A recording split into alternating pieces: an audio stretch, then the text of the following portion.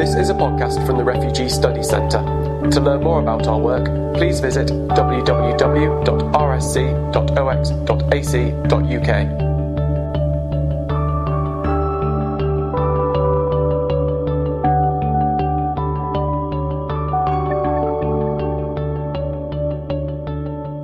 This is the panel on Burma. I think we're very lucky in the conference to have so many panels on Burma. This is a period of great transition for the country. There have been a number of positive political changes in recent years, including the release of political prisoners, the promise of an election in 2015, but at the same time there has been continuing conflict and continuing human rights violations in the country, particularly in areas where there are national minorities such as the Rohingya and in Kachin State and elsewhere. And it raises questions about really how real these changes and the transformation is, but also about what the implications are, and this, I think, will be the primary focus of the panel, what the implications are for for not only just for Burma, but in political developments and evolution of policy in Burma, but probably most importantly about the treatment of minorities and of refugee groups in neighboring countries. I think actually we'll start with Matthew and Zo Tum Hmung and hear their presentation on the Chin. Thank you very much, Professor. It's an honor to be here among you and to listen and learn from you all. I'm Matthew Wilch, a longtime human rights lawyer, and I was the lead writer of a December 2011 report, Seeking Refuge, the Chin people in Mizoram State, India, which you can find on the website www.chinseekingrefuge.com. And a special thanks to Stephen Rubin, who's here, a photographer from Professor of Photography from Penn State, who did the photos for the report, and also the photos you'll see today. And also, if you go out in the hallway, you'll see his photos along the hall. I recently became the Refugee Policy Advisor for the U.S. Conference of Catholic Bishops, but I do give this presentation with my other hat on as lead writer of this report. And Zo Tum Hmung, born in Chin State, Burma, longtime Chin community activist living in the United States, and a graduate of Harvard Kennedy School, will also give the presentation in his capacity as one of the co-writers of the report. And the information we're sharing was gathered from 2 trips to Mizoram State in 2011 and 2012, and also up-to-date information gathered from numerous contacts with Chin and Mizoram leaders since then. First, Zo has some background on the Chin people. The Chin people are one of several ethnic nationalities in the Union of Burma. An estimated 1.3 million Chins live throughout Burma, over 500,000 in Chin State, and large numbers in Sakine Division, Mukwe Division, Rakhine State, Yangon Division. Chin State is located in northwest Burma, borders Mizoram State, India, and Bangladesh. To understand the present situation, it is helpful to look back the Chin's history. In 1895, Great Britain annexed the Chin territory ruled over by Chin chiefs and used the Chin Hill Regulation Act of 1896 to rule over the Chins. On February 12, 1947, the Chins, Kachinsians, and the Burmese led by General Aung San, the father of Aung San Suu Kyi, signed the Panglong Agreement. They thereby agreed to cooperate, quote, to more speedily gain independence, quote, from Great Britain. The agreement also calls for full autonomy for the frontier areas, that is, the territories of the Chins, Kachinsians. Because of the military coup by General Ne Win on March 2, 1962, the Panglong Agreement was ignored, and Chin State and all Burma have been ruled by successive military regimes. So now we'll turn to the Chins in Mizoram State who are seeking refuge there. We took a roundtable inclusive approach with the trips that we took, trying to capture not only the humanitarian and protection challenges voiced by the Chins seeking refuge, but also the concerns of the local community and of the international community.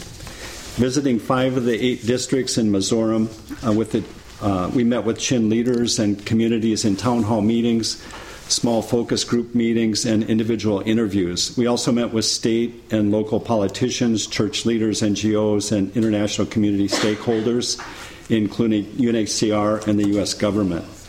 And this boy that we see here is a Chin lad, one of the estimated 100,000 Chins who are in Mizoram State, India. They've been fleeing since 1962, since the coup, and especially since 1988. And they are fleeing ethnic, political, and religious persecution. And since for many years India had restrictions on travel to the region, both for foreigners and also for Indians who are not from the region. So it's apt that this boy should just be peeking out and not be known by people, because that's been the case. Also, UNHCR has not had access to the area as well. So they've been out of sight and out of mind for these many years. The Chin seeking refuge are treated as illegal aliens, living very much on the margins of the community. There's no UNHCR, as we mentioned. They're lacking in livelihood, nutrition, potable water, health care, and education. The children especially are at risk because of their vulnerable stage of development in their lives, and also because those Chins who are born in Mizoram State are stateless. Chins live really with a life on hold, and as Dr. Chris said, they're in a protracted refugee situation. And further explanation of that from UNHCR is when basic rights and essential economic, social, psychological needs are unmet after years in exile. The future of Chin families is also uncertain, as the opening plenary pointed to, the difficulty of finding durable solutions. No resettlement available to Chins in Mizoram. Local integration is very problematic, as you'll see as we go on with this. And repatriation, there's very much a wait-and-see attitude by the Chins in Mizoram to see what's going to happen, as you described, Professor. The crisis of the Chin seeking refuges is very much impacted by the international events. This is a bridge between Champai, India, and Zokatar, Burma. 60% of the border of Mizoram is on the Burma-Bangladesh border with India. And India has key economic trade security relationship with Burma, which very much affects their policies about the Chin. Chins fled from the Burmese military regime, ethnic and religious persecution. Here, this is from a church service that we attended while we were there. 90% of people in Chin State were Christians, and the American Baptist Church actually were those who were in Chin State in the late 1800s. The Chin seeking refuge also are fleeing from political persecution. And there was a large group, especially starting in 1988. And this is a barracks that India actually provided some protection at that time for Chin, both protection and also some humanitarian assistance. Just to understand what the baseline is and the wait-and-see attitude of the Chin people, 92% of Chins from across Chin State were subjected to crimes against humanity. This is from a report that was done by Physicians for Human Rights just about the time that we released our report. And the Chins who are in Mizoram have a great fear of arrest, detention, and deportation to go back to Burma, that continuing wait-and-see attitude. And part of the fear is that they're illegal aliens and subject to those risks. Another part of it is that there have been anti-Chin campaigns in 1994, 2003 on a large scale where literally thousands of people from Chin State were deported back. There are still very disturbing, smaller scale anti-Chin activities going on, which I think Rachel is going to talk about in a later presentation. The Chin seeking refuge in Mizoram do not live in refugee camps. They're urban refugees. And here's one of the cities they live in Saiha, southeast Chin State. Southeast Mizoram State, sorry. The Chins, as was part of the plenary as well, are really joining together to help themselves in any way they can. They come together in churches and Christian fellowships. They create informal NGOs. But there's a big obstacles because of their illegal status to try to organize, because then they draw attention to themselves. So that's a major challenge for them as a community. People in Chin State, Burma, and Mizoram State have very much an intertwined relationship. And we've talked mostly so far about the Chin people, but now we're going to turn and talk also about Mizoram itself. Mizoram has an agricultural economy. About 70% are involved in agriculture, very similar to Chin State in Burma. And so when the Chins come, they are often engaged in agriculture. And you can see this hillside where they still practice slash and burn farming. But the Mizoram State is trying to institute some agricultural reforms. 22% of people in Mizoram live below the Indian poverty line. So there's a lot of poverty. This is a house out in the countryside. By the way, in Chin State, 73% under the poverty line there. Mizoram has water shortages, especially in the dry season, and we witness people waiting for hours just to try to get enough water for the day. Mizoram has health care challenges too. These are pillars of an unbuilt hospital, a dream that never came to fruition because of lack of resources. Mizoram has strong NGOs. These are the colors of the Young Mizo Association. Some 300,000 people are part of this organization. It's the largest in Mizoram. Most of the political leaders are also members. They do humanitarian work. They also pay attention to social mores in the community and ethnicity as well. And I think probably, as Rachel will also describe, they've also been implicated in some of the anti-Chin activities. And we did meet also with them numerous times. The Christian church is very influential in Mizoram, over 95% Christian, and the religious identity is very much tied up with their cultural identity. And you'll be interested that the Welsh Presbyterian and English Baptists were among those who brought the Mizo people to Christianity. There's some 72 denominations, but as I say, some of the major ones are Presbyterian, Baptists. There's also quite a number of Catholics and evangelicals. The church very much joins with the government on the providing, especially health care and education, and about half of those sectors are private church and half of them are government services.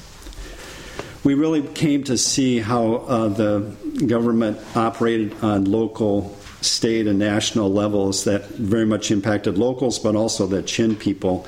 So in a market like this, for example, permits that were distributed made a big difference about whether people could have a life. Also on the district and state level, some of the food programs were instituted in different ways in different places that greatly impacted the Chin.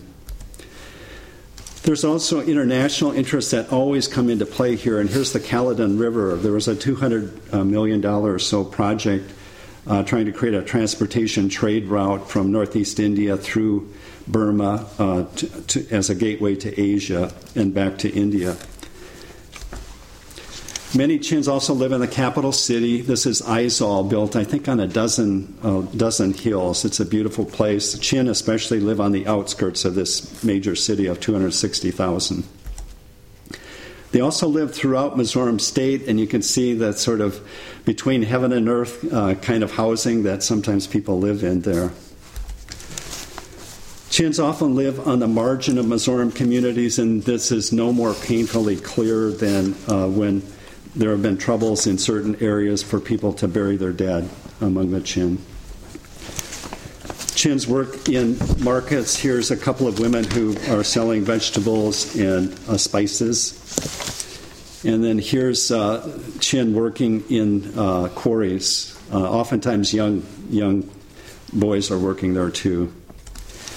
Chins also do agricultural work, as mentioned earlier, and sometimes they raise some scarce capital by raising up pigs. Chins, nonetheless, with all this economic activity, still we witnessed a lot of chronic economic insecurity, and these are the hands of a fellow who's 19 years in Mizoram, father of 7, and the Monday after we met with him, he was about to be evicted once again from their home. The poverty often contributes both for low-income Mizos and also for the Chin people seeking refuge to serious health problems, especially related to water, lack of nutrition, and mosquito-borne diseases. Mizoram is very rightfully proud of their 92% literacy rate, which is second in India. Unfortunately for the Chin people, many of the children are working to help support the family and are unable to go to school.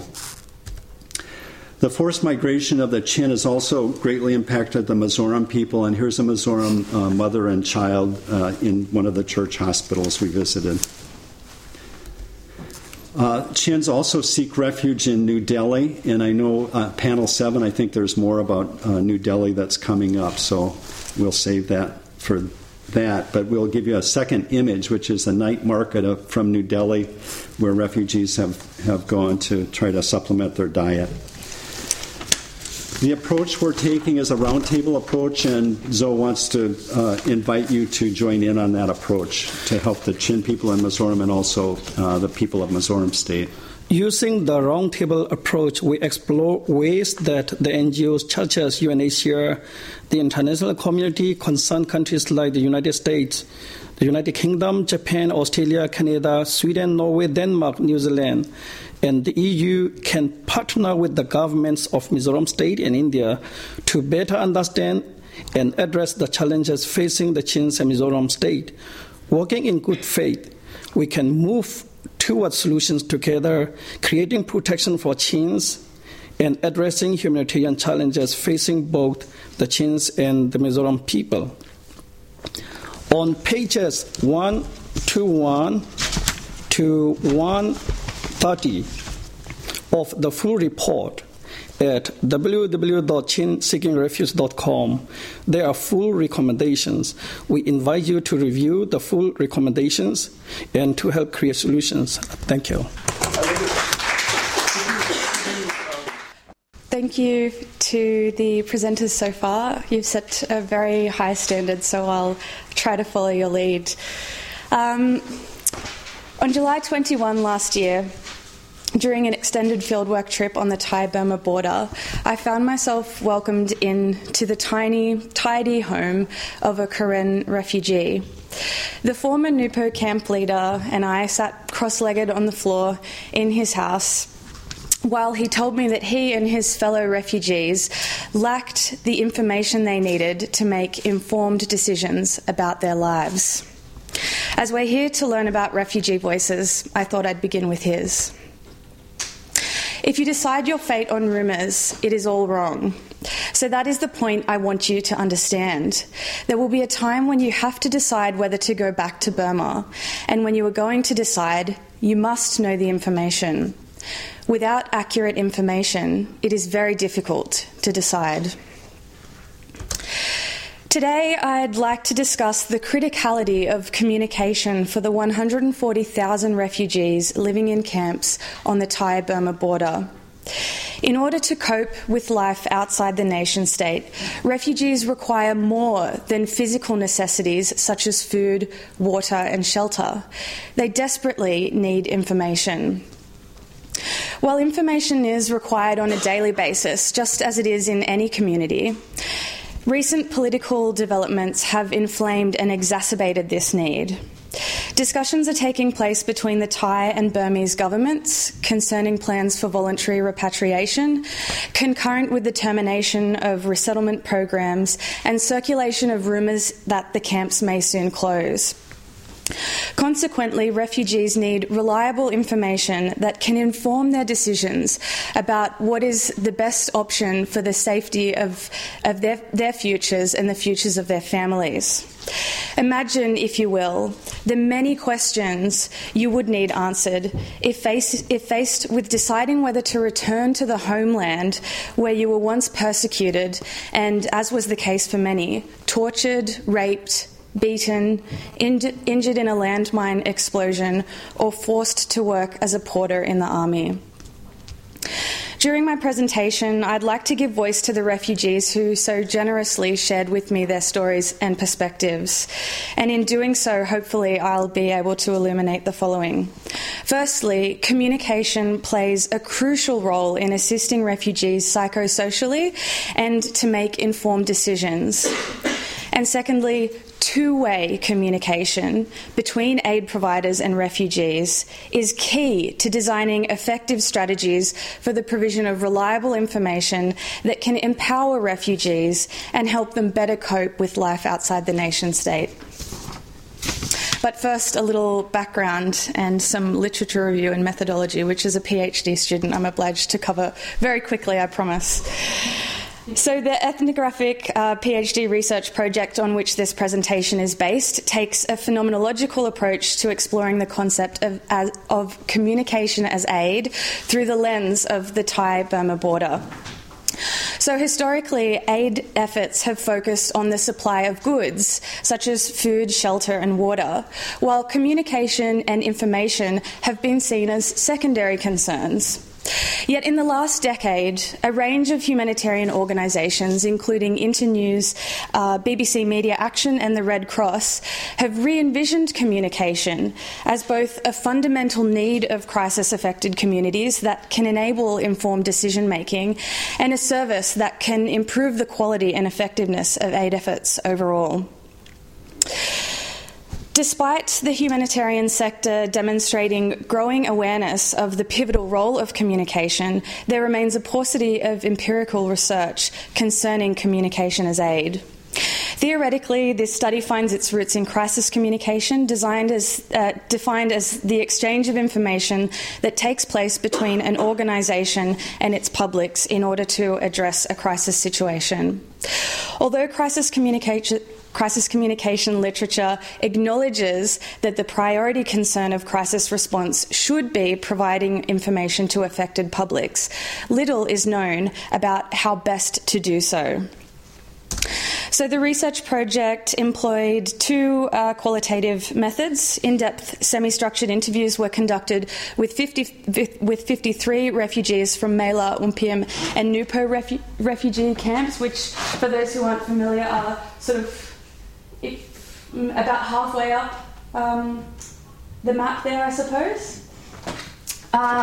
Nearest to Mae Sot City.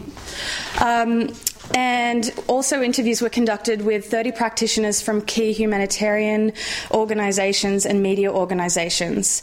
And participant observation was conducted at Mela, Umpiam and Nupo to complement the semi-structured interviews. So I'm still in the process of analysing the data, but preliminary themes have begun to emerge. These themes reflect noted correlations in numerous transcripts, but due to time constraints today, I've selected in some places to use a single quote to evidence these recurrent themes. Refugees across age groups, ethnicities and genders linked a lack of information access to the inability to make informed decisions about their lives and to feelings of fear, confusion, anxiety and depression. Among them was a 31-year-old female from Mela who expressed concern about the lack of readily available information to confirm or deny rumours emerging in the camps. She said, "I feel so confused sometimes. Sometimes some of people who live in refugee camp said Burmese soldier come to the refugee camp and then they are fighting and so I am scared. But whether it's true or not, I don't know." A 61-year-old man, also a resident of Mela, told me, "When we didn't get enough information, we cannot make decisions for our future. It makes us feel very sad. Sometimes we get depressed." So it's clear that the negative consequences associated with the ineffective or insubstantial communication of information to refugees can be triggered both by everyday concerns about life inside the camps and long-term concerns about what might happen in the future. Interestingly, aid workers also acknowledged the criticality of communication, particularly in light of new information needs emerging due to discussions about voluntary repatriation. In fact, growing realisation of the criticality of communication has prompted UNHCR and CCSDPT, the coordinating committee for the 21 NGOs working in the camps, to draft plans for the implementation of dedicated information sharing centres in an effort to better meet information needs. A pilot project began in Tam Hin camp last month.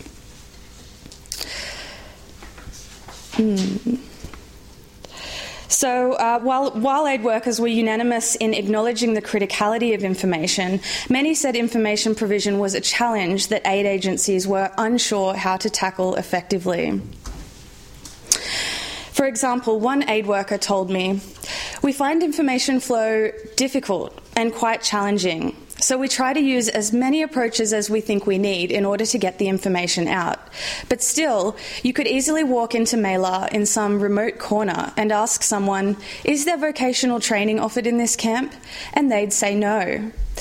It's amazing how hard it is to get the information out there, let alone whether it's accurate or not. That's a completely different story." So let's take a look at the existing information mechanisms in the camps and see what analysis unravels concerning their limitations. So, that does not have the correct information on my slide. There we go. Oh no, that's not it either. Sorry, there was a formatting issue with my slides because there's an old version of PowerPoint on here. So you might just have to bear with my notes for the minute until the next slide. So in each camp committees made up of elected representatives from the camp populations administer 3 official sources of information: section meetings, notice boards, and loudspeakers. These mechanisms provide general updates about the situation in the camps, such as information about resettlement programs, the distribution of food rations, and orders for refugees not to go outside the camp boundaries. The distributed information largely originates from updates provided to the camp committees by NGOs, CBOs, Thai government departments and provincial officials when and if they decide they have information to share. The camp committees then decide what information to filter down to refugees using the camp-controlled mechanisms. Generally, section meetings are held anywhere between once a week and once a month, while loudspeaker announcements occur daily and notice board information is updated as new information becomes available. However, the information provided via these mechanisms was described by one aid worker as not consistent, it's sporadic, it's not effective, it depends what camp, what section. So some camps have excellent loudspeakers, but in some sections it doesn't work. Overwhelmingly, refugees identified the camp section meetings as their main source of information, but it became evident that actually the most prevalent source of information is word of mouth. To make the section meetings manageable logistically, only one refugee from each household is invited to attend, and then attendees are expected to repeat that information to other members of their household who weren't present. So this process means that most refugees receive information second or third hand from family members or friends, or sometimes not at all. In addition to these official sources, refugees have very limited access to radio, television, newspapers, magazines, and the internet. The costs associated with media consumption, such as buying a radio or watching television at a tea shop, are prohibitive. Technological and geographical restrictions mean mobile and internet services are only available in a few camps. Most refugees reported not knowing how to use the internet, and many are unable to read. Okay, hopefully this next slide works for me. Yes. Okay, so overall, the key factors inhibiting the existing communication environment in the camps are a lack of coordination. Communication isn't coordinated. Existing efforts are piecemeal. Communication isn't considered a sector, like health, education, water, shelter, and so on, and therefore isn't assigned a lead organisation. While existing sectors have minimum standards that are internationally recognised, information sharing is characterised by a lack of benchmarks and professional guidelines. For example, what types of information are to be provided, when, how, about what. So ultimately this has resulted in a situation where refugees have inadequate access to information, especially specific information about their individual circumstances that they can access directly from a reliable source that they feel they can trust. An absence of trustworthy information that addresses refugees' specific information needs is conducive to an environment where refugees seek to answer their own questions by sharing amongst themselves fragments of information, news, conversations, gossip and rumours that are often distorted in the process.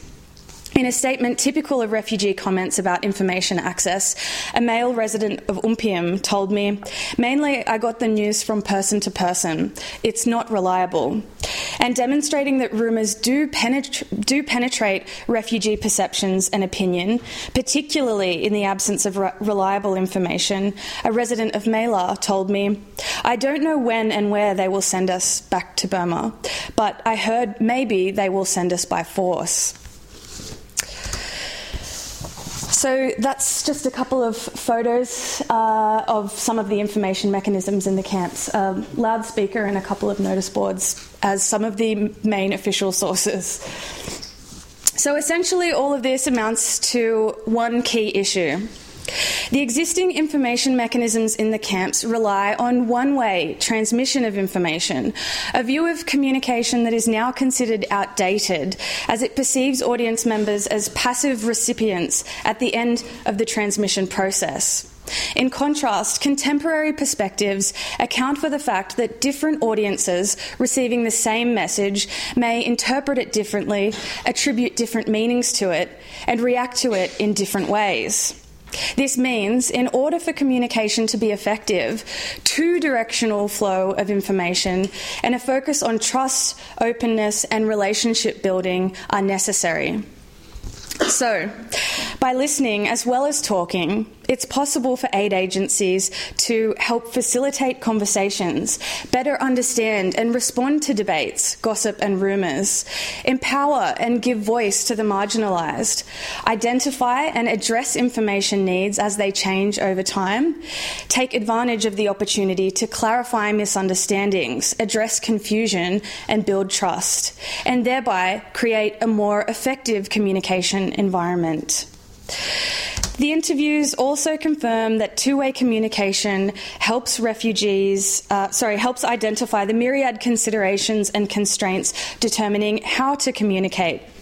In other words, what mediums and styles of communication will be feasible and most effective given local information ecologies. My conversations with refugees highlighted, for example, the sources refugees trust most, the sources that are most accessible to them, and the native media habits that influence their interest or willingness to engage with various mediums. Interviews with aid workers shed light on other factors, such as limitations associated with geographical location, resource constraints, local policy and regulations. These factors must also be considered in determining the practicality of various communication strategies. So, how can these concepts be put into practice? At this point, I've figured out a lot about what not to do. Considering the myriad constraints and complexities of the camp environment, including numerous language groups, illiteracy, trust issues, and for some, disinterest in information, the part about what to do is proving a little more difficult. I intend to refine my recommendations during the course of the project, but for now I'd suggest the work of international non-profit media development organisation Internews provides some clues about where to start. Internews has pioneered efforts to use two-way communication in communication as aid media projects, which have been praised by USAID, among other organisations, for their vital role in helping communities survive crises. Internews projects usually focus on teaming with local radio stations and journalists to produce daily radio programs with content based on data gathered by research teams. These research teams interview members of the local community periodically in order to understand information needs as they change over time. Typically, the programs also offer opportunities for crisis-affected communities to be part of a dialogue by inviting them to take part in on-air call-ins, stories, debates and discussions. Considering radio is relatively trusted, accessible and popular in the camps in Thailand, and that radio presents no significant geographical or technological limitations, a program of this kind could be among the two-way mechanisms workable on the Thai-Burma border. So, to wrap it up and recap my main points. Communication can play an important psychosocial role and help refugees make informed decisions about their lives. However, the effectiveness of communication as aid is contingent on two-way communication between aid agencies and refugees, which can illuminate what refugees want to know and how this information can be communicated to them most effectively. So finally, here's one last quote, this time from an aid worker. I thought it was a fitting place to end, as her words on the criticality of information represent the growing realisation behind recent efforts to implement information sharing centres in the camps, efforts which, if realised effectively, will help refugees on the Thai-Burma border cope with the looming prospect of voluntary repatriation.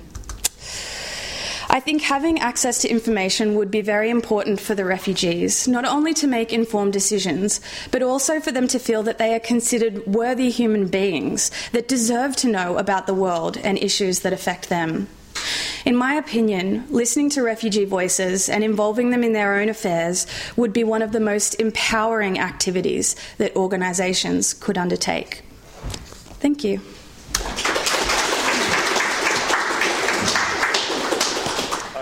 I really want to thank the panel and the participants. I speak, I think, for everyone. It's a real privilege to have you all here, and it's wonderful for us to hear views from the field and to get views that also challenge the dominant views and perceptions that we are often given in the media. So thank you very much.